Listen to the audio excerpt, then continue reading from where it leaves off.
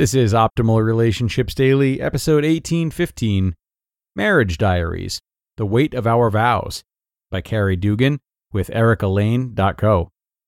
Hello, everybody. I'm Greg Audino, your host and narrator here on ORD, coming to you each day with articles that can help you build better, stronger relationships with many people in your life. And we're going to jump right in today to this post discussing wedding vows and what they really mean as we optimize your life. Marriage Diaries, The Weight of Our Vows, by Cari Dugan with Layne.co. For better or worse, in sickness and health, for richer or poorer, in good times and bad. As a young bride, walking down the aisle, the only person I saw was Michael. I was so excited to begin our life together. I knew he was the one I wanted to be with, the one I wanted to love until I was old and gray. Without a doubt, I was certain that our life would be wonderful together. And it has been, truly. However, I was completely naive to the realities of life that could potentially shake even the strongest of marriages. Did I really ponder what our vows to each other really meant before our wedding day? Maybe, but I couldn't possibly understand the weight of them. Our first months married were spent in a small but cute basement apartment. For gas and food, all we had was $80 a week. We had nothing, but we had each other. I still look back at that time in our life as a time when life was beautiful. Life was rich. We were young, a little bit reckless, and very happy. For Michael, though, it was a hard year. He wanted to provide well, and it was difficult for him to not have consistent work. He knew that my admiration, love, and respect for him was not dependent on the number displayed on his paycheck, but he still cared. I can't remember how many times we overdrafted our bank account back then.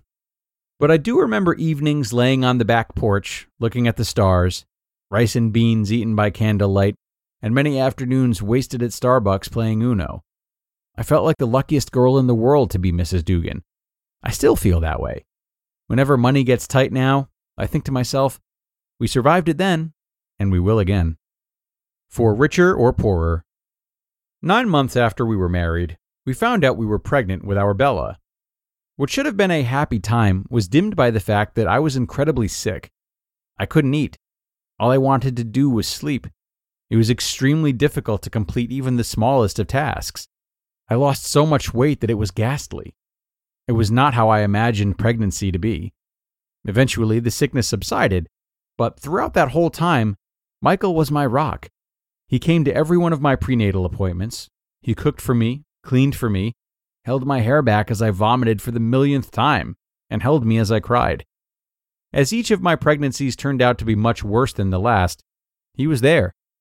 With my youngest daughter, I was so sick that I was in and out of the hospital. I felt like I was wasting away. Eventually, the hospital gave me a continuous IV and medicine that I could self-administer at home. He loved me throughout that entire time. There were days I didn't have energy to dress myself or even brush my hair. He did all those things and more for me. I always knew Michael loved me, but it was during that time that his love was made concrete. I could visibly see it. I could feel it in a way that I couldn't before. In sickness and in health. I often say that Michael and I grew up together. We were so young, we barely even knew each other, at least not the way we do today, 12 years later. Those years in between have been filled with so much change, growth, transitions, and life. You can imagine what these walls would whisper about us if they could. We've had our share of slammed doors and angry words that I want to erase but can't. Michael has seen me at my very worst, my angriest. He has witnessed my most selfish and unloving of sides. But if you asked him, he would say that he loves me more today than he ever has before. How? I believe him, but it still intrigues me every time he says that. I never thought it was truly possible to know a person so completely, so intimately, but still love them despite their shortcomings. But then again, I shouldn't be so surprised. Michael is far from perfect, but I do love him on his best day and on his worst. Nothing can change how I feel for him. For better or worse. Last fall, we ran into some unexpected financial challenges. It was the kind of situation that snuck up and took us by surprise. Michael, being amazing, went and got a second job. meaning he was now gone for 70 to 80 hours a week. He was exhausted.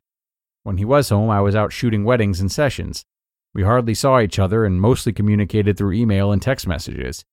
It was lonely and tiring. Through it all, we managed to completely love each other.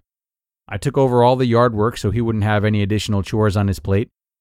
He, rather than sleeping or relaxing the rare times he was home, made dinner and took over caring for the kids so I could work.